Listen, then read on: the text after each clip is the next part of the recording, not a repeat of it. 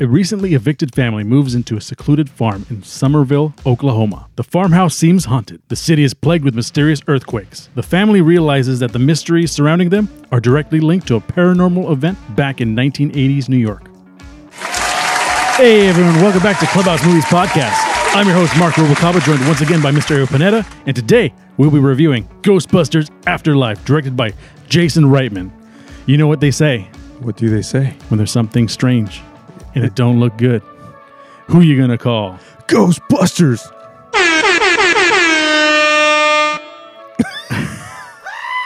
Oh, wait. So anyway, this is the long-awaited sequel to Ghostbusters and Ghostbusters 2, by the way. Yes. It does acknowledge the events of what happened in Ghostbusters 2, and also this movie does something even more important. Tell me about it. Totally scrubbed Ghostbusters 2016. Yes, it did. It basically said... Everything up to 2016? Yeah. Yes. It's like they tried something in 2016. It didn't work, so let's just like go back and, forget that happened. Look the other way. Forget that happened. Let's do that. And then let's make a legitimate Ghostbusters movie. But my initial reaction is when it is, I liked it. And I had to see it twice. Yeah. Just because I actually got kind of jumped up in the emotion of seeing a certain iconography back on the big screen in a very not seeing Melissa McCarthy shooting a proton pack and flying down like a fire hose. Being a total douche. It's like, come on, be respectable. So this movie was much more of a return to form to me. Yes, a little flawed, not perfect, not perfect at all. If you listen to our Ghostbusters review for the first one, I will say that is a perfect movie, one of the greatest movies of all time. And I'd have to agree, man. And you watch this, I can see this being like the next evolution or the next step of a Ghostbusters universe. It's definitely opening up that way. Yeah, so I'm very happy about that. And even some of the gripes that a lot of people have with this, I can understand, and we'll get into that as we go on further into the story. But it was an interesting experience. I don't know if I told you this, but when I saw it, one of the cast members was in the audience. You did tell me that, and I was just like, you sent me a picture, and I'm like, I sent you a picture because he when he walked out, he was wearing the Rust City crew jacket, and that was the code name, so no one would know it was a Ghostbusters movie. That's so freaking cool. I think it was the guy in the diner who... really? Guy in the diner? I think it was Sidney Mae Diaz, because he was the guy in the diner who was eating like remember when he met Lucky? There was a bunch of dudes in the diner making fun of him, and then they went to the mining place, and there were a bunch of like guys. Yes. He was one of them. Okay. He was like the lead one or whatever. He was the one who was like, my name is Trevor. He was that guy. And the thing about it was he brought an entourage. Okay, yeah. So every time they showed him, there was like random guy. Oh, hey guy. Such a cool guy. I mean, I would do Kitchen the Worker same 3. So that was fun. So there was a little bit of extra energy in the audience. Speaking of energy, I was exhausted when I showed up to watch this movie. So I was in and out of micro naps for just the first half. I would say maybe 10, 20-second naps. That's too bad, because I think the first half of the movie was the better half, let's say. Really? See, for me, I get it. I see like it's where this movie becomes a coming of age movie, and it does build up these characters as you can, Well, so that way you feel for them. I like sequels that don't feel like the first movie. And I agree. And to me, this movie opened kind of like a spooky prospector in the prologue. So in the prologue, we see a familiar looking character, a silhouette of a man doing spooky things and being chased. By the way, I saw this again, right? And I just noticed the Evil Dead nods, and there were more of them as I kind of went along. Really? Yeah. Dang. The first was him crossing like the bridge. When they went to the cabin, they had to cross the bridge. But in the Evil Dead, the bridge actually dissipated and exploded. So I was actually expecting that, but then they cut directly to the drafter force chasing after him. So just like the POV. Yeah. That was pretty cool. That's from Evil Dead, like directly. I didn't know that. Yeah. So that was pretty cool. But to me, this was cool because it was Egon, right? Yeah. Oh no, the No, thing that sold it for me was like the moment I saw him, I was like, I am for sure in this movie right now. Yeah, it was nice to see him, but he was by himself, Yeah, man. and we don't know exactly who he was fighting against because it was like I said, Evil Dead. You don't see what the creature is, but you see him holding up the trap, like he's going to trap the thing, and he's holding it out. he's holding it out, but he also has clearly a bigger trap. Yeah. It's a trap of a trap. A trap of a trap. And then he pushes it and it doesn't work. And then he's like, uh-oh. But did you notice he had the PKE meter? I call him a tricorder sometimes. Yeah. And he was holding, and it had a stun gun at the top. Yeah. Yeah. So he was ready to get busy with these guys. And he was wearing his commando boots and everything. He was ready, man. he was ready to fight. He's seen some stuff. Like, you can, just from the quick glimpses of new Egon that we get to witness, he is a completely different man. You can tell time has passed without seeing much of him at all. Yeah, exactly. And he sits down on the couch, or he hides the trap, and he sits on the couch. Yep. And the funny thing is, my brain told me where. I actually wish I had not seen any trailers to this so much, because my brain put like where the trap was. Yeah. You just saw him put it in a hole when I saw it again, so like you didn't know where it was. Yeah. But he hid the trap, and then As soon as he sat on that couch, I was like, oh man. the Terror Dogs got him. Yeah. Just like they got I knew exactly just like what they was got going to Dana. happen. It was so sad. I was like, oh. But they the thing about it is Egon is the grandfather to the children, the main characters, Yes. and the dad to the mom, and his mom is really, or his daughter's really bitter. Bitter and So to just me, not happy. I've met people who have had kids and families and turned into completely different people. yeah. And maybe like Egon just sort of freaked out and ran out. And I could kind of see him being that antisocial dude. I mean, he was a very just dry dude. It didn't look like he had the ability to have any kids just based on his persona. So I'm kind of interested to see who his wife would have been, or his baby mama would have been. Yeah, so I'm wondering. Who would drive him away from teamwork? Yeah, I know, man. It's crazy. And the thing is, I thought for a while it was Janine. So did I. But she still took care of him after, apparently. Yeah, so it couldn't have been. I don't think it was. Well, Janine. Yeah, it couldn't, because then the mom would have considered Janine to be her mom. Yeah, right? she wouldn't have looked at her like, "Who are you?" Yeah, Callie. Yeah, Callie. That's who plays the daughter. Yeah, plays the daughter. So let's talk about the main character. So Callie's the mom. Yeah, the mom. I think she was a kind of a lousy mom. Like, there were a lot of points where she was just kind of like passed out while spooky things were happening. Spooky things. She had like probably a crappy bottle of wine somewhere. She's passed out when spooky things are happening, and Phoebe, the daughter, is walking around going, "What the F is this?" Yeah, Phoebe did a really good job. She really played it, Egon's granddaughter. McKenna Grace nailed the Egon granddaughter thing. And I think for the first time, I think Finn Wolfhard kind of grew out of Stranger Things. Yes. This is the first time I didn't see him as Stranger Things kid. Yeah, I didn't even think about Stranger Things until you just mentioned it. Yeah, because I saw it, and I'm like, oh, Stranger Things kid. Yeah, but he cusses now. Yeah. That's what it was. But they did really drive home the layered motif of him liking cars. Yes. Because you meet him like watching car YouTube videos. And you meet him fixing the car when they're driving. So they built that layer. So that was good work. So it wasn't unnatural to see him behind the wheel of the Ecto One, just to be the driver. Just being the absolute driver. He was the wheel man. Exactly.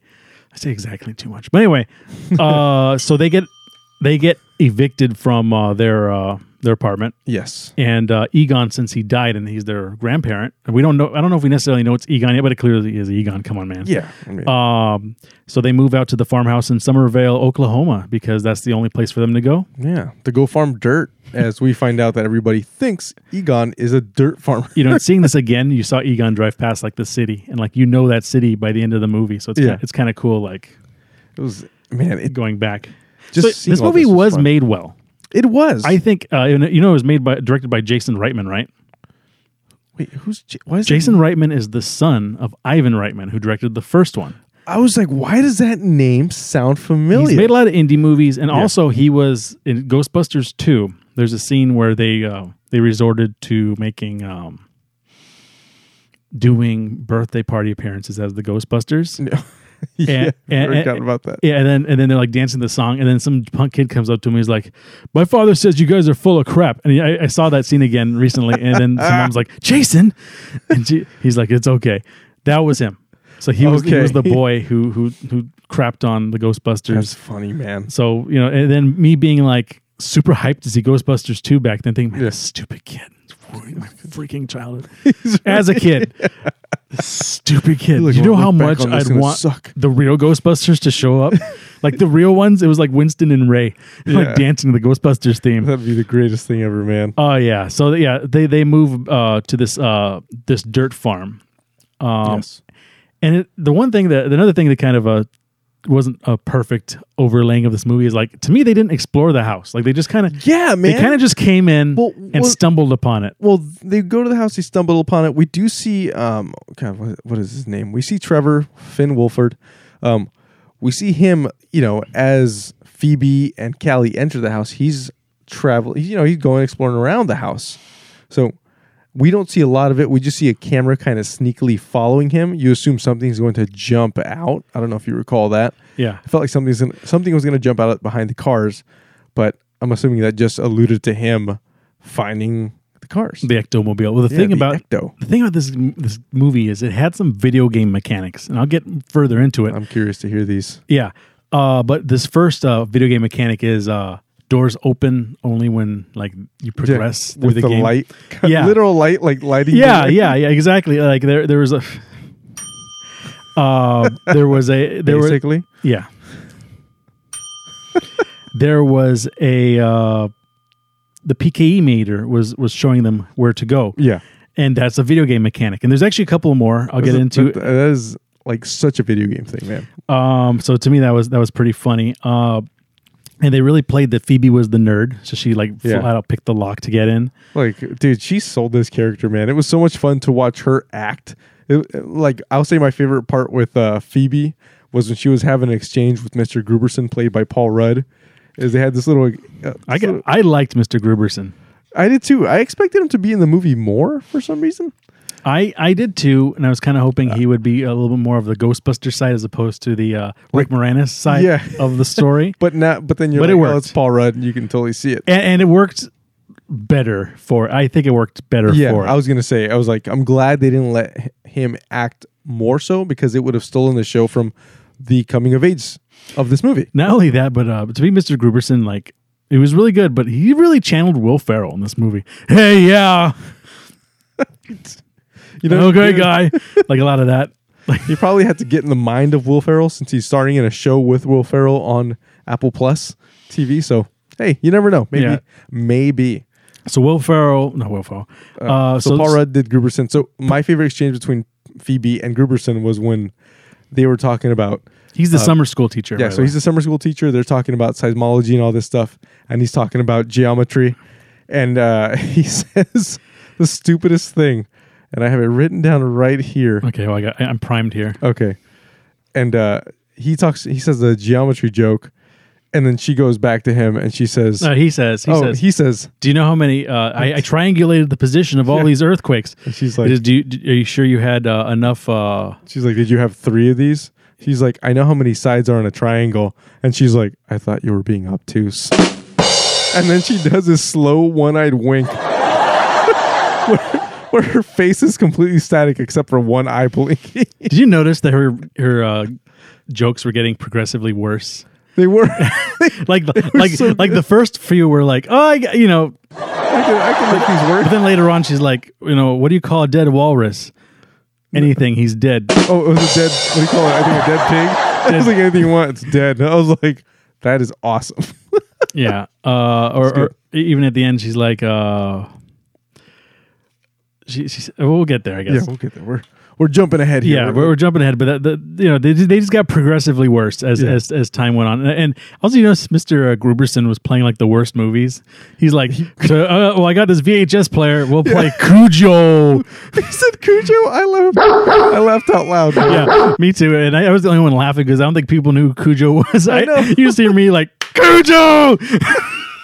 This is the best choice for this movie. And later on, because I was just watching the new Chucky series with my friend, and then like And then you see freaking Chucky on the screen. Dude, I was like, I was writing a note and look up and I'm like, what the freaking hell is going on up here? well, anyway, so that's going on. So Phoebe at night, she has a chess set, and the chess set it fell on the floor. Yeah. She picked it up, set it, and then like one morning she looks and there's a piece that's moved, and then she moves the next piece.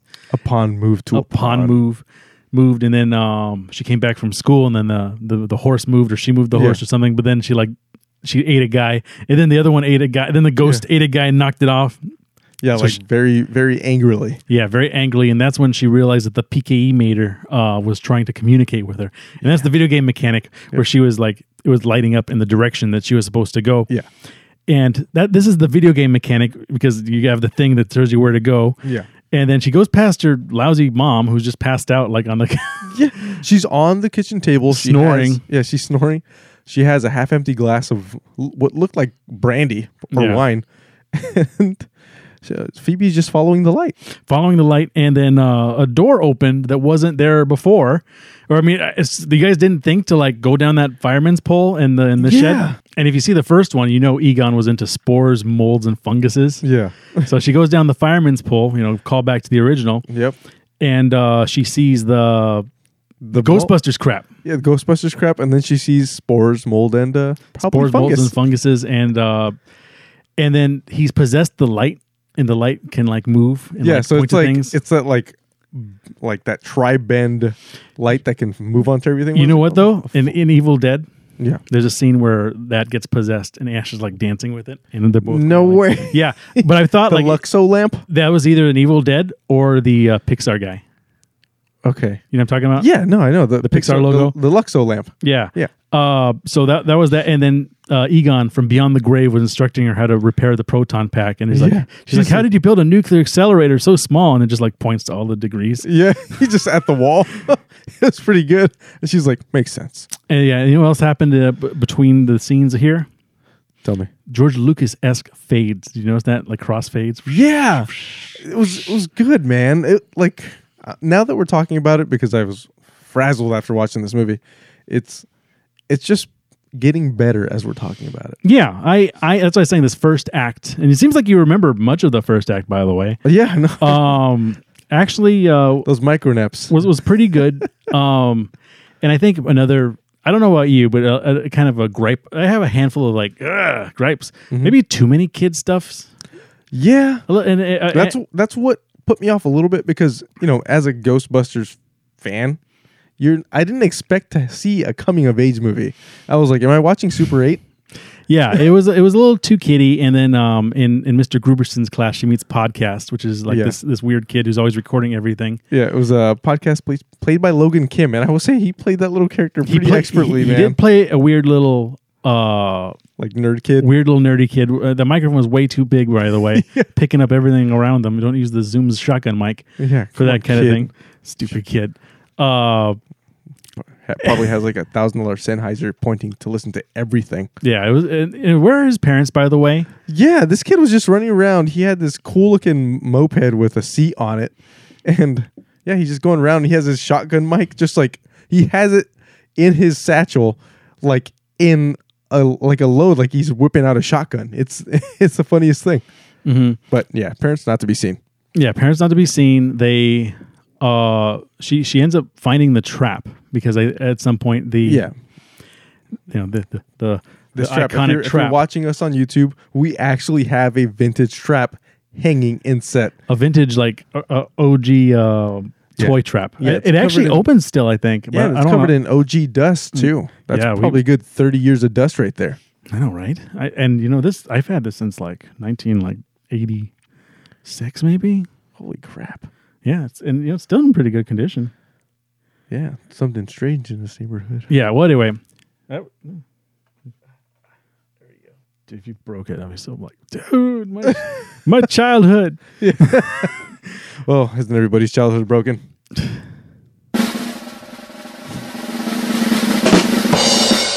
I can never time that right. So she finds the trap. She brings it to Mr. Gruberson's class. Yeah. who's a seismologist, by the way, who came to this to find the source of all these earthquakes, and Yeah. for some reason never went to the old spooky mine, by the way. Yeah. Why not just go to the old spooky mine? Oh, and that's we skipped over podcast taking Phoebe to the old spooky mine where they find the Gozer temple. Yeah, they find the freaking Gozer temple, and it has this like huge shroud on it. It looks spooky, and it's made by Ivor Shandor, the guy who made Dana Barrett's apartment. So they acknowledged it. Yeah, I liked how they brought that all back in. Well, it made sense because that was always alluded to. This isn't like new to the mythology. Yeah. I like how they just like they had to mine selenium girders. Why would you build selenium girders to build a thing? I don't know. So they explained that in the first one. Dogs and cats living together, mass hysteria. I watched that again. I saw that scene when they're in the jail, and you see Venkman like, "Oh, so be good for goodness sake," and you're like, "Oh." Like he was trying to make a musical. Yeah, I told you, man. That guy's coming. He tries it twice. He tries it a couple of times. And it gets shut down. It's no kiss. Yeah, I was listening to this. I was like, Ghostbusters the musical? Speaking of Ghostbusters the musical, I actually thought the music to this movie was perfect. I can't even recall any of the music. I have to watch this again. It was they used the original theme. I forget who wrote it, Elmerstein or something. Yeah. And a new guy who I've never heard of before, but he pulled the original music and kind of married it perfectly with an almost John Williams-y score. Okay, I gotta listen to this. So I'm really happy about that. But yeah, so Phoebe knows about the Gozer temple. I don't think she knows what Gozer is just yet. But they do find a spooky book that explains the Gozer and the Terror Dogs. There's always a spooky book. The gatekeeper and the keymaster. Yeah. But they have the traps. They bring in Mr. Gooberson, and he's like, "Oh my God, it's like you've seen this in the trailer probably 1,000 times." Yeah, he's like, "Is that a replica? It's a killer replica. What, a ghost trap? You know what a ghost trap is?" Yeah. Actually, podcasts. They're like this one. I think she said this was born. This was whatever. This was 20 years before we were born. Yeah, but podcast, since he does a mystery podcast or whatever, he didn't know that there was an actual ghost epidemic in 1980s New York. He didn't know about Vico the Carpathian. Yeah, he said, what did he say? He said, "I'm embarrassed." Yeah, I am embarrassed. I am in shame or something once he said that. So then they realized that the trap was actually occupied. Yeah, it's like you see Paul Rudd's face, zoom in on it, and you see a little ghost fart. Poof. Yeah, he's like, "Is this real?" And that's when they take it to the like a yard or a bus yard, or I think they were all like a junkyard pretty much or something. Yeah. But he jerry rigs it. They talk about how dangerous science is. Mm-hmm. He's like, "You want to learn history? That's safe. Science is dangerous. It's atom bombs." And then he jumps the thing, and then like this was a pretty good jump scare. Yeah, I saw it in IMAX. So it was like everything. I was like, my son jumped. I didn't. I knew it was going to happen. You knew it was happening, but it was pretty good. And who comes out but the Terror Dog? Yeah, the freaking Terror Dog.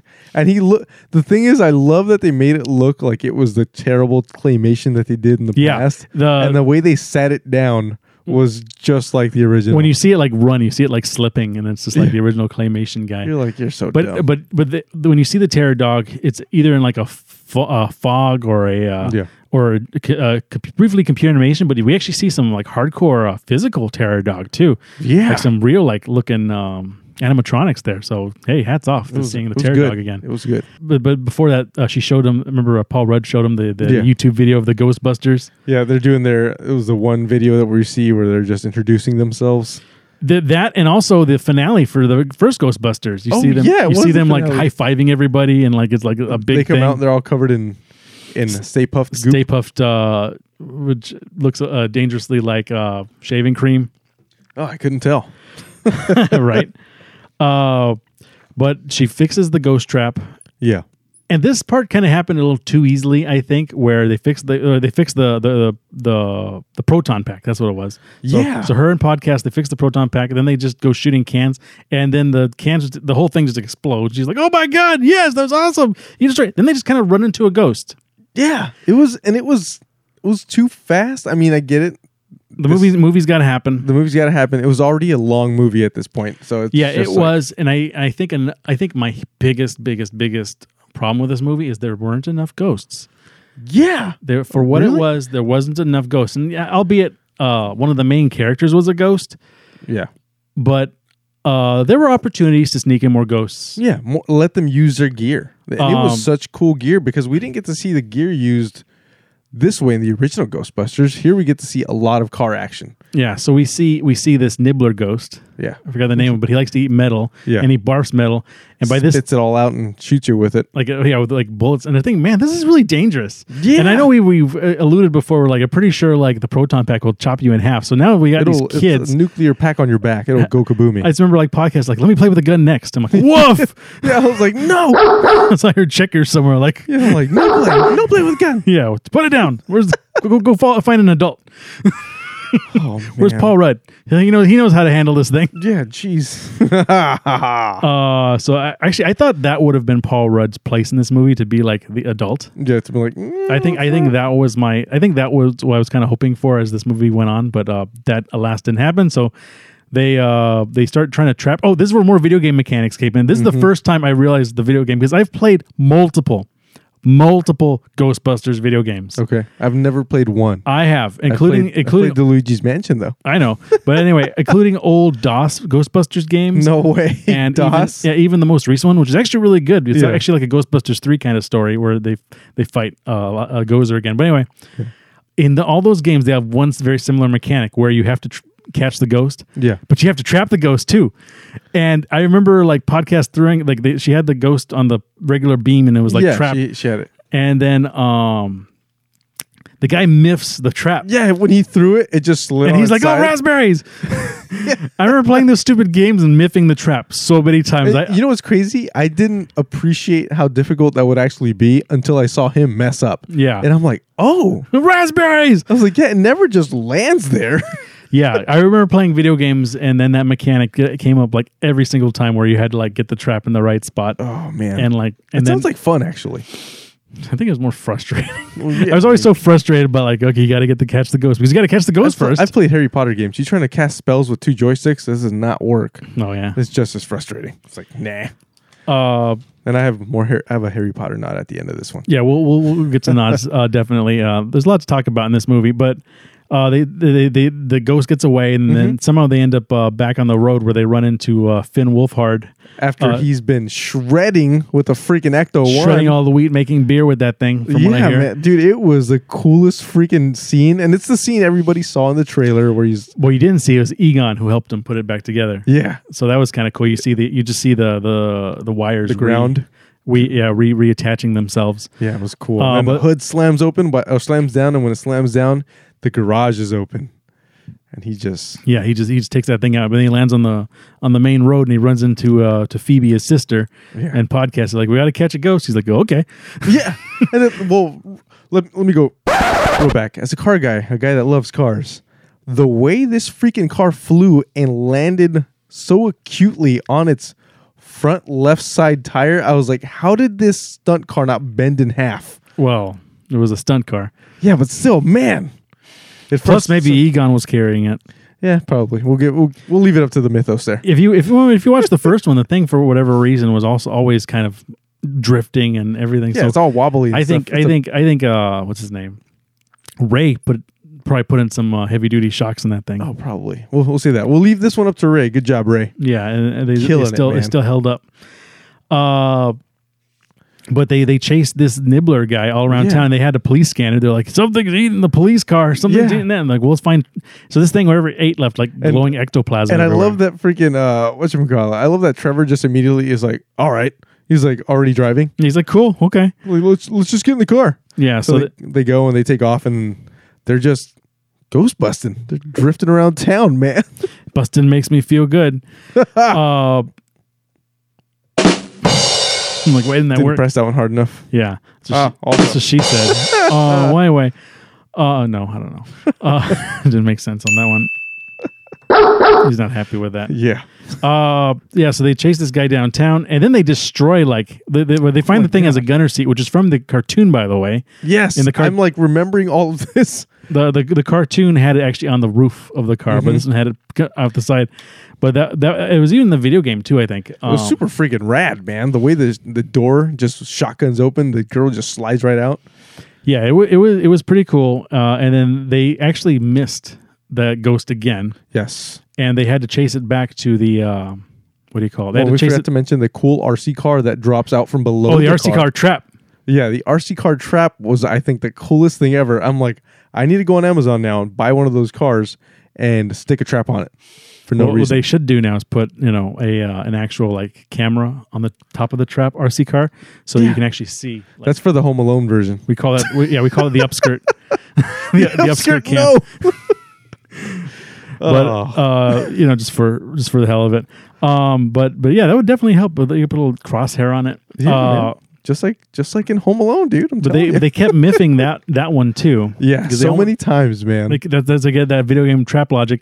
And the other thing was the ghost finally escaped. Yes. And it took for some reason it took the road back to it's like Ghost. You can go anywhere you want. Why are you floating on a road? Well, to the movie's credit, a ghost is a former human in some way. That's true. So it probably would try to take roads before it would realize that it can move like a bird flies. Yes. I heard somewhere that was played by Josh Gad too. Somehow he did Of course, it's played by Josh Gad. If it's not, I'll cut that. But that's what I heard. And then they take him. They find him back at Ivor Shandor's mine, where I think they should have found multiple ghosts. Yeah, dude, not just one. Because that. We don't really.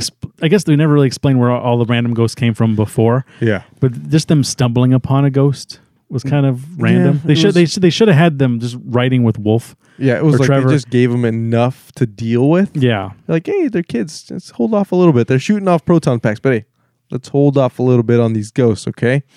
But they catch that ghost in the car. Just before they got to the mine. Yeah. And that was Trevor realized that's where him and his idiot friends were playing the other day, and they heard weird noises. Actually, they did hear ghosts like coming from the mine. Okay, so it said dozer. Yeah, and they did see creepy things, so maybe that's where the ghosts came from. Okay, so that makes sense. So okay, a little bit of sense. We'll give it to you. Weird Ghostbusters afterlife logic. So that was pretty fun. And then when they get back in town, they get arrested. Yeah, they were so getting arrested for that. They get arrested by I forget, who's it, Sheriff Dominic or something? I forget his name. But he ends up being Lucky's dad, which is Trevor's makeshift girlfriend at the moment. Yeah, so he's played by Bokeem Woodbine. He's come out in a lot of stuff. He was a bad guy in the Spider-Man movie. Was he? Yeah. Which one? In Oh, he was the bad guy in the Homecoming, right? Yeah. He was a secondary villain. He was a secondary villain. That's what it was. With the Vulture. That's what I was thinking. I don't remember him being a primary villain. Yeah. He was a secondary villain. Okay, so I remember him. So they let them out of jail really easily, right when the mom, Callie, was having a date with Mr. Gruberson. I remember even the ghost like zipped by them while they were talking. Right in front of their faces. But he was like, "Oh man, cool stuff on the table." Actually, I think the best joke of the movie where Trevor was like behind Mr. Gruberson, and then the mom Callie was like standing like next to him, and she's like, "You were supposed to be watching her." Oh, yeah. And then Paul Rudd's like, "Me? Yeah. Not you." Oh, okay. Yeah. He's like, "Oh, I just got mom scolded. Holy crap." Oh, me? Yeah. I like how he immediately acted like he was in trouble. Yeah, he's good. He's like, "Did you catch anything? It's in the trap." Oh wow, you guys are in so much trouble. But did you catch anything? Yeah, it was good. Actually, that was a pretty good solution to that video game problem that they had, by the way. Yeah. When the trap was in a jail within a jail. Yes. But that was good. But maybe we'll get into that as time goes on, because I think at this point everything is kind of going to hell, Ghostbusters style, right? Yeah. This is when I guess everyone's just mad at everybody, and then Mr. Gruberson goes to the Walmart, and I saw he stands in front of an aisle that has Baskin Robbins ice cream in there. Really? Baskin Robbins ice cream? Oh, wow. No. Oh, you mean Jamocha? So tasty.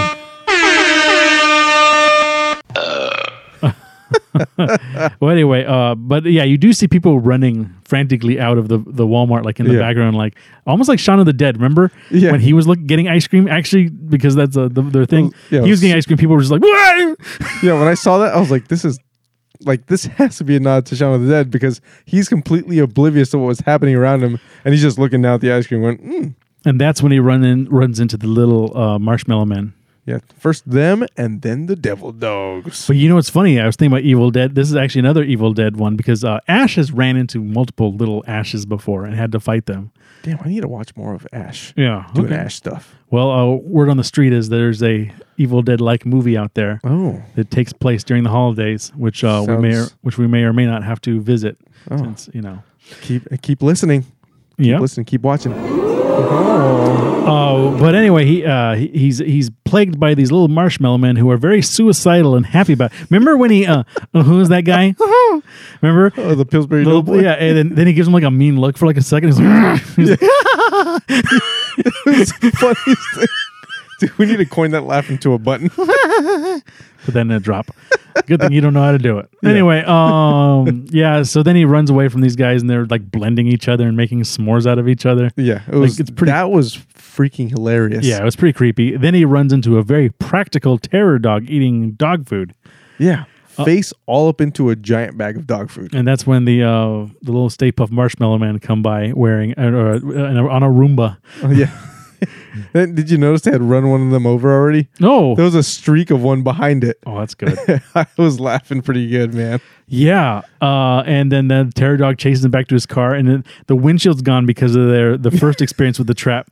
Yeah, it blew out the window. And he just Dukes of Hazzards it into the car. I thought he was going to slide over. I'm like, why is he sliding to the passenger side? And I was like, oh, he's going into his car. Yeah, that was pretty cool. Into his freaking little Corolla from like 1995. Yeah, and then that's when the terror dog just like jumps on top of his car and perches itself on his engine. Yeah, and just pops the tires. And then what gets the attention of the terror dog? What do you mean?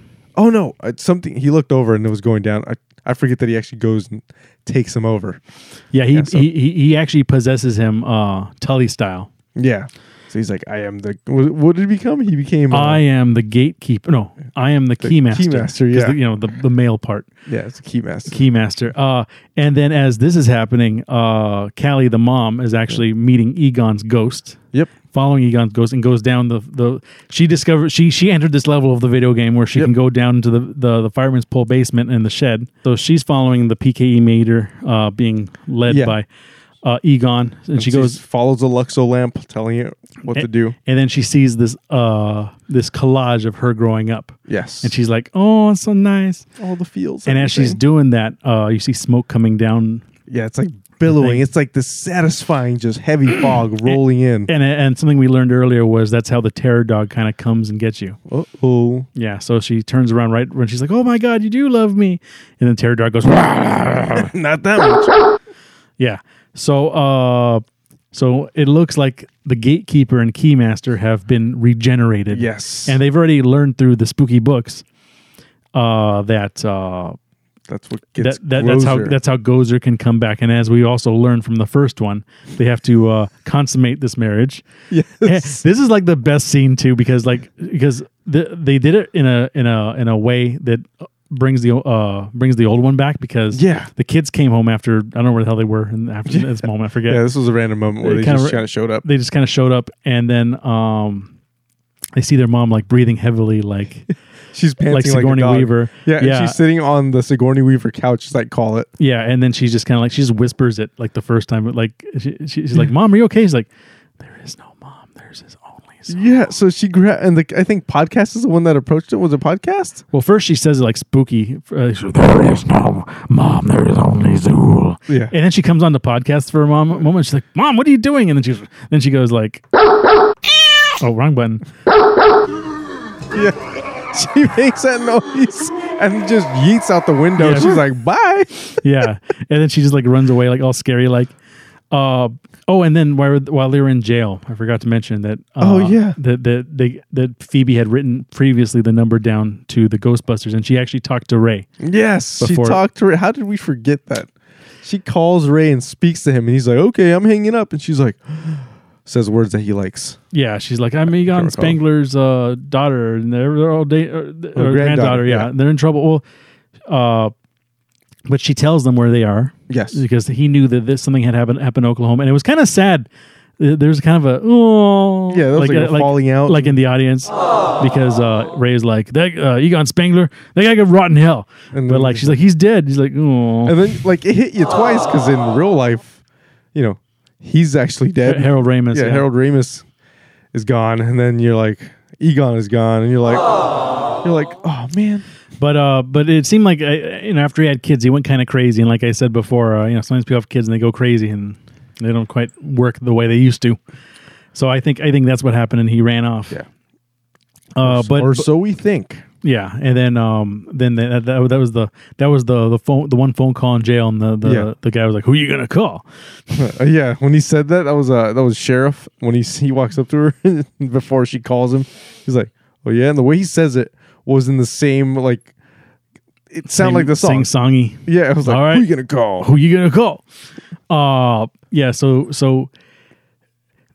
since now we have the gatekeeper and the keymaster, we find out a little. Oh, that's where they were. They've realized they went to the mine, and they realized that Egon had built a giant. Like out of the existing, this movie was actually pretty loaded with stuff. He built a giant, like maybe not a trap, but a sentry drone or whatever. A trigger. So whenever it seemed like Gozer was going to try to come out of the he would get thing, zapped by like 4 or 5 of the proton packs. Yeah, and then Ivor Shandor was apparently in. Yeah, he was in a glass cage, in a glass box, waiting for the sound. Did you notice who played Ivo Shandor? The guy looked familiar. Okay, but I didn't. We'll get into it when he wakes up. I was just trying to do like in the glass that he was in. I was like, "All right, Snow White, what are you doing in there in the forest?" Yeah. So they realized that something was actually keeping Gozer at bay, and since Paul Rudd was possessed, he destroyed the proximity mine or whatever, right? And this was allowing everything to like get started. Yep. So then we see Paul Rudd just chilling on a bunch of rocks. He's Paul Rudd being Paul Rudd, but possessed Paul Rudd. Possessed with a flower in his hair. Yeah, not even a flower. It's like a weed. Yeah, just one of those little yellow. You look weeds. like some hippie with a little like. And then Callie comes and the dress from Sigourney Weaver just appears on her. Yeah, I think she goes and takes off her shirt, but as she does or whatever she's doing, it magically appears. Yeah, it's like immediate fog as soon as she rips off her clothes. Like it's in the new dress, and you're like, that is hilarious. Yeah, and then Paul Rudd's like, I like your eyes. And they're both like glowing like red eyes. Yeah. Both got these demon eyes. She's like, are you the gatekeeper? Are you the keymaster? Yeah. And then like she says something in like growl that I couldn't understand. They probably dubbed over it. But you just see them both like, all smoochy. Yeah. And then once that happens, like I guess all the ghosts get unleashed throughout the whole city. And that's when they go to get the proton packs back. And since the ghosts, I guess, are attacking the city, they go back into the jail, get like their stuff, try to get their car out of impound. Since I guess the police are chasing the ghosts to no avail or whatever. That's what I'm saying. There was that pocket where I don't recall, at least I can't think of any, when it showed them actually getting the car back. Was there a spot? Yes. So what happened was while everyone was chasing the ghosts or whatever, that's when they got their proton pack back because they. Well, I remember that they released the ghost. They released the ghost to eat the. This is the video game mechanics. They had to solve the puzzle, so they got the ghost. The ghost came out of the jail, and then they got their stuff back. But in the impound was the car, and they just lowered it. And there was at this point it's Phoebe, Trevor's girlfriend, Lucky. And podcast. So all three of them are going to go busting ghosts. Yeah, and ghost busting. And at this point, they figured out Egon's like trap. Yeah, and then they figure we'll just go try and trap Gozer again. Yep. Okay. So then they go back up, and now they have the trap, and now they find their Mr. Gruberson, and they find Callie. And they're doing the thing from the first one. Yeah, and they turn to dogs again. Yeah, they're at the altar that you saw in the first one in the middle of the skyscraper. Yeah, except now it's in the mine. Yeah, it's in the mine. And then guess who comes out of the hole while they meet is Gozer. Oh man, Gozer. Let's see here. Gozer comes out. And did you notice who's?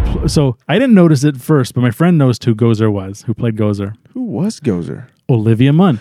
Was it Olivia? Yes, Munn? It was Olivia Munn. No way. Yeah, I was like, I got the Olivia part right. I was like, is that Olivia Wilde? Is Olivia Wilde? No, Olivia Munn. It's Olivia Munn. Really? Actually, now I'm confused. It might be Olivia Wilde. Let me look at this. Let me look this up. Who played? It's one of the Olivias. Now I realize there's two of them. Might be Olivia Wilde. Olivia Wilde. I was right. You were right. I got my sexy vixens confused. Get your Olivia's wrong. Oh, well, it's okay. Olivia Munn's coming over later. I just got to make sure that stupid. This guy, funny guy. Yeah. I got them crisscrossed on my phone. So Olivia 1, Olivia 2. Damn it, which one's which? Can't lose though.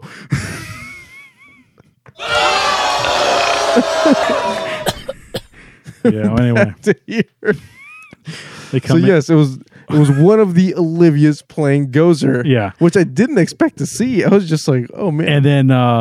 And then now Ivor Shandor finally comes in. He's like, "Oh my god, I've been waiting." Played by J.K. Simmons, by the way. Was that That was totally J.K. okay? Simmons. So I was like, is that J.K. Simmons? That was J.K. Simmons. That one I know. He's not on my speed dial. Sexy Olivia 1 or Sexy Olivia 2. Let's see. Did J.K. Simmons play? Is it Ivor? He did. This one I know for a fact. He's even on the thing. Yes, he did. And he's like, "Oh, we can be together now. I've waited." And she just tears him in half. Yeah, Like without even thinking. I was like, oh, that's a bummer. So this was, At least it wasn't Matt Damon. you know what though? It could have been. It could have so easily been Matt Damon. Matt Damon could have played Gozer. We wouldn't have known until it showed up. But that was Egon's original trap, was to trap one of the terror dogs. You know, now that I think about it, Gozer keeps like falling into the same traps. Because Gozer's not a god. No, I'm kidding. Yeah, she keeps falling for the same old Shahi? tricks. Yes. Which was Phoebe distracted her with a stupid joke. I don't remember this one. I don't either, but I do remember. I don't remember this one, but I do remember Gozer asking her if she was ready to die, and she's like, "No, I'm 12.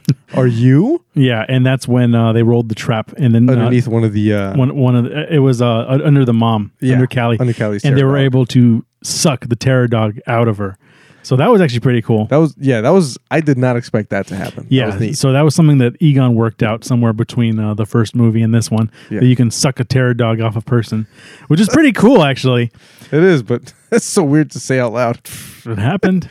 And then happened. actually, since that happened, half of Gozer got evaporated. Yeah, So she became like super ghouly at that point. Yeah, ghouly and completely unstable. More Yeah, so. a way that we've never seen her before, because I guess it happened differently Yeah. before because there was no gatekeeper. Actually, who was the... I guess there was no gatekeeper or keymaster. That's why we couldn't actually see her Yes. the first time. That's why she was a Evil Dead Force drafter. So they go back to the main trap. And I remember watching when this happened. Yeah. Like, I know they didn't fix the problem. Yeah, I knew. I knew it wasn't going to work because I they was like, didn't oh, like, man. oh, he didn't, So he we're didn't talking- tie this. Yeah, we're talking about the first trap that we're introduced to when this movie starts. The one that Egon gets killed because he didn't Yeah. he didn't do teamwork, dreams work. Yeah, he did it all by himself and he failed by himself. Yeah. All for one, and he failed. But yeah, so this wasn't remedied, and that will stick in the back of your head the entire time of this movie because you know that big thing is going to be a plot device. Yeah, so they drive back to the farm, which is apparently one big trap. Yes. Dirt trap. Yeah, one big dirt trap. It's not a farm; it's a trap. It's a trap. It's a trap. I gotta get Admiral Akbar button. It's a trap. We need Admiral Akbar. That'd Yeah, be great. I'm gonna do that. But anyway, so they lead her there, and they try the trap thing, and it kind of works, and then it breaks, just like it did with Egon. Yeah, of course.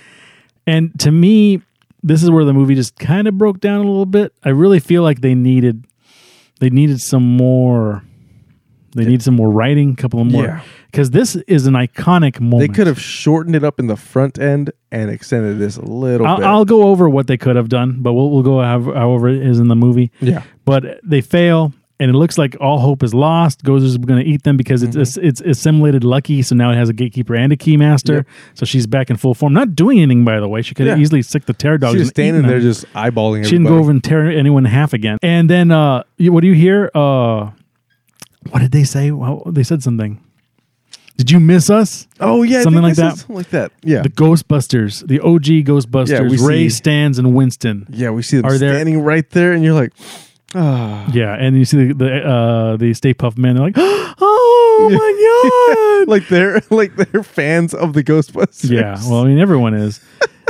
And then Ray gets asked the classic question, "Are you God?" And all everyone's like, "Ray, come on, you got this one." Yeah, dude. Ray. I could not stop laughing. I didn't even He's get like- to hear him say it. Yes, and then he pulled his "You are in violation of the Somerville Penal Code farming equipment while out." And Yeah, please, He does his Ray stance thing. please vacate. And it was like, oh, and then And then what's his name? Bill Murray, Peter. He said something weird like, we could have hooked up, but like we got rid of you that last time, so like we could have been a power couple. Yeah, he played his character again super well, man. He was his character. Yeah, and then they did their cross the streams thing to try and toast her again. Yep. But I guess they didn't have enough streams this time. They didn't have the fourth one. They didn't have the fourth one, and she was actually able to untie them, and then they all like flew backwards. Yeah, actually, I was like rough when I saw them hit the car. Yeah, I remember that one kid is like, "Oh my god, are they dead?" I was like, my thoughts exactly, kid. Those some old dudes. That would have been terrible if they died. It was like it would have been like when Johnny Depp died in 21 Jump Street. Oh no! Like, oh, he's here. He's like, oh no, he's gone. Yeah, bye.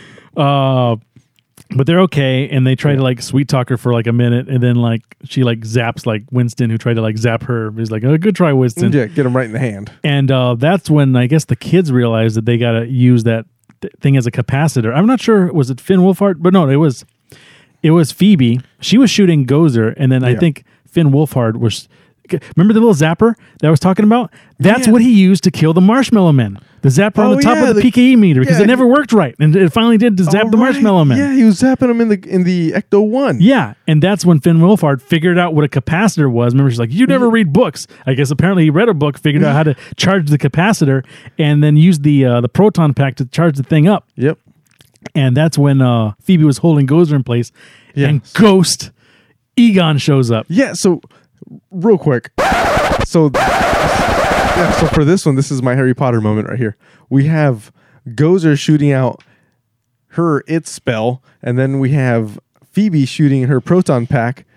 And in Harry Potter, this is a total Voldemort versus Harry Potter. They're trying to kill each other here. Or rather, Harry Potter's trying to stop him, and Voldemort's trying to kill him. So we have that.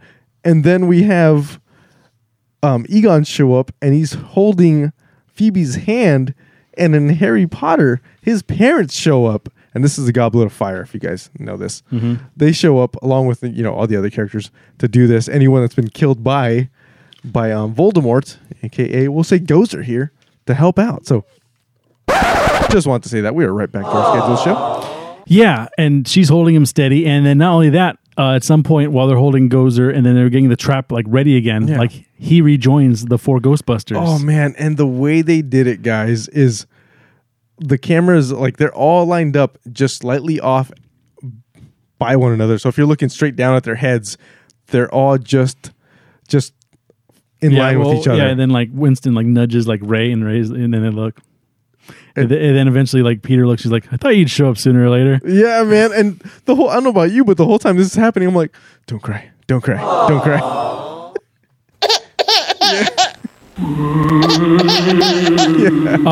And then I went back to thinking about like movies where there's good ghosts and bad ghosts. Like the good ghosts can move on, the bad ghosts get stay and become evil, almost like Casper rules, which included Ray as a Ghostbuster, by the way. But anyway, if you've ever seen that Casper movie, I actually just bought it. Really? Yeah, Casper with Christina Ricci.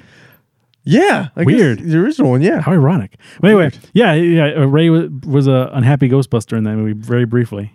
Okay, I will need to rewatch that movie. It was on sale on iTunes for like, I don't know, I think it was like $3. All right. Well, anyway, so yeah, they do all that, and they're able to get the trap to work. They stuck Gozer in, and she gets stuck in like a bunch of traps. Like she doesn't get stuck in one. Like the whole thing is like mined with these traps. Yeah, so it's like a grid of traps on this dirt plot that is right in front of the door to the house.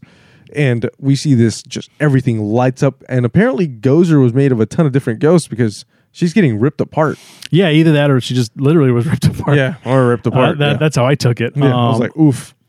But that happened, and then the whole terror dog thing from the first one where there was just a shell around Paul Rudd and Lucky. So they were able to break that apart, and then they were fine. Yep. And then everyone has a tender moment with Egon. He sees her daughter again, sees her grandson. Yeah. But he doesn't say anything. And to me, he looked more like a Force ghost than like a bad ghost. And he also, it didn't look phony to me. It looked really good. And I like that they had him not speak. Just because, and throughout the movie, he's helping out, but he's not speaking, obviously. He's not speaking, and you only see him really in silhouette in the beginning when he's alive. Yeah, so he's not speaking. I mean, you never assume he's going to speak. At least I didn't assume they were going to make his ghost speak because it would just keep the emotion there. I feel if he spoke, it would have broken the emotion. So I'm over here trying not to weep, watching him hug his daughter, and it was so cool because you start seeing him just sparkle away. He sparkles away, and you know what that reminded me of? Tell me. Lion King. He turned into the stars. Another one. So to me, he was a good ghost. He found his purpose. He got his family together, and he had no more unfinished business. Yep. In this world.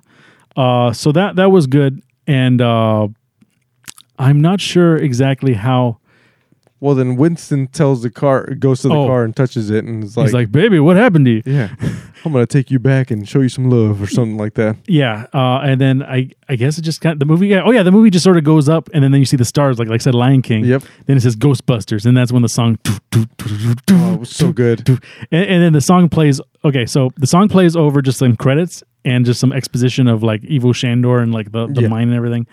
And then it has the cast, and including Bill Murray, Dan Aykroyd, and well, we forget the scene where we're seeing the Ecto-1 driving into New York. Yeah. So that was good. That was. But the cast at the very end, it says and Sigourney Weaver, and like Sigourney Weaver's not first post-credit sequence, and it's that scene where Bill Murray is doing the psychic test, but it's Sigourney Weaver, her Dana Barrett. In her old apartment, by the way, from Ghostbusters 2. It looked almost identical. Oh, really? I didn't notice that. Yeah, because they didn't play the Ghostbusters 2 happened exactly, but it did happen. So we'll definitely hear more from that. But she's doing the electroshock thing, but this time Bill Murray is on the other side getting shocked. Yeah. And then he got every single one right. She's like, "Did you mark these cards?" He's like, "No." And it just kept shocking him. Yeah, I don't have a shock button, but like... And he's like, "Yeah!" And then that was that scene. And then there was a post-credit sequence, which I actually think was probably the better of the... I didn't get to see this one, but you can tell me. So something that we found out earlier in the movie was Winston, who actually is my favorite Ghostbuster in a way, actually became like a wealthy business person. Yeah, that's what we hear. And that's what they alluded to. And it ended with actually a scene from the first Ghostbusters that was cut. Okay. With Janine giving Egon a lucky coin. And she's like, just in case, like, you need extra luck, here's the coin. And it was actually him, it was like it was the original like scene, but it was cut. And he's like, don't you, like, he's got that stupid, like, I don't say stupid voice, but he's like that deep voice. He's like, what if I don't come back? She's like, I got 2. And then like she hugged him. And then, that's cool. And then they smash cut to them in present day. Yeah. Janine in Winston's office. Oh. And then she's like, yeah, I always liked Egon. He was such a great guy. He's like, oh man, like, I know I'm a wealthy businessman, and like I know like life's been good, but like I'm a Ghostbuster at heart. And then Janine's like, yeah, I know. Like, how long have you been paying for Ray's like stupid store? He's like, he'll turn a profit one day. Who knows? Oh man, that's so cool. And then he's like, you know what? I think like we gotta like fix things up, and like things got to change. And then you see him. You see the doors open from the inside of the firehouse. Yeah, like kind of teary. I think about it. Yeah, you see the doors open on the inside of the firehouse, and then the Ecto-1 comes in, and you see just like Winston in there, just like, I'm going to take care of you. Oh, I got goosebumps. About right, that, man. And then then like that's kind of like how that scene ends. Yeah, and then the camera just like pans down to the grid, and the grid just has like it's just like a dormant. Yeah, and then the light goes me. And that's how it ended. Oh, damn it. I wish I'd seen that. Well, I guess I got to go watch it again. Oh, that was so... Yeah. So I think like my biggest complaint was this scene was very ham-handed though. Like the re-entrance of the Ghostbusters, I should say. Yeah, that was the clunkiest part about this. There was a scene, there was a I hate to say this, but a Saturday Night Live sketch where, you ever see the Chappelle Show? You ever see Chappelle Show? Oh, yeah. Where he was in a field. He was Negan from The Walking Dead. Like, it was a sketch. But it was Chappelle. I don't think I saw this one. Okay, but it was from Saturday Night Live. Okay. And he was Negan. And the people that he was going to beat up were all his old characters from Chappelle's Show. Are you serious? Yeah. And it was nice, like, seeing them all back. Yeah, you know, like, they're here they are, like, 10, 15 years later. Yeah. But he's Negan also. Yeah. You know? And to me, it just seemed like a very short sketch. Like, we're going to, everybody's here 15 years later. It didn't seem like it felt right. So I feel like what they should have done in this was actually show them coming. I know it was like supposed to be a reveal, but they should have showed them coming up in the Ecto 2, which we know is probably how they came. Because Yeah. there was an Ecto 2. Yeah, and they had all their own gear. Yeah, from the Ecto 2, right? Yes. And they should have like driven into town and maybe not even shown them, but you knew who it was. Yeah, like, and I thought, like, if they had done that, them driving into town, the camera pans out, you just hear Bill Murray's voice say something. But I'll tell you what they would say. Because if you remember from at least every Ghostbuster up until here, the whole city needed them. Yeah. And the city needed them here too. They did show ghosts Yeah. in the town, but they didn't show what happened. So they should have driven into town and like shown everybody like, oh my God, what do we do? Who are we going to call? And then the Ecto 2 shows up. Yeah. Like it looks brand new because Yeah, it would've just been- Winston been keeping it somewhere, right? Yeah, yeah, of course. And then I can see it played on my head now. they're just showing the townspeople like, oh no, the ghosts. And it's like, well, it looks like we got the right town. That you would know, have been perfect. don't even show them. It's here, Bill Murray. It looks like we got the right town. Yeah, I wouldn't have, it would have just been the best thing right there. And then the ghosts, but they should have followed them into the end. Yeah. Like it should, because everyone had the city backing them, right? Yeah. And then instead of having the Ecto 1 driving back into town Yeah. and just doing post credits, they should have had a ghost busting montage of them cleaning up the city with all the family. That would have been Oh, it would have been like, where's that button? Oh, to the song, because that's what they Would've did in every Ghostbusters been movie. so good. Yeah, it would have been like. I think that would have turned the movie into, I think, a perfect movie. Not a perfect movie, but it would have definitely satisfied fans like us. Yeah, because they would. I mean, they were already. There would have been pandering one to- more ghost busting montage, which this movie Yeah. didn't have, and it would have had a reason to introduce like 1,000 more ghosts. Yeah. And then, one of the post credit sequences could have been like, "Oh, I'm reading one more," and then like, "Okay, there it is," and they see like trash cans moving, Doom. and then they see it's Slimer. It would have been great. Let's take out this guy. Like, no, not Slimer. So I think that was good. And I did like the Egon ghost. A lot of people didn't like the Egon I ghost. did too, man. It was so well done. And I just wanted to like see what his family said just before I start talking like, out of my ass or whatever. Yeah.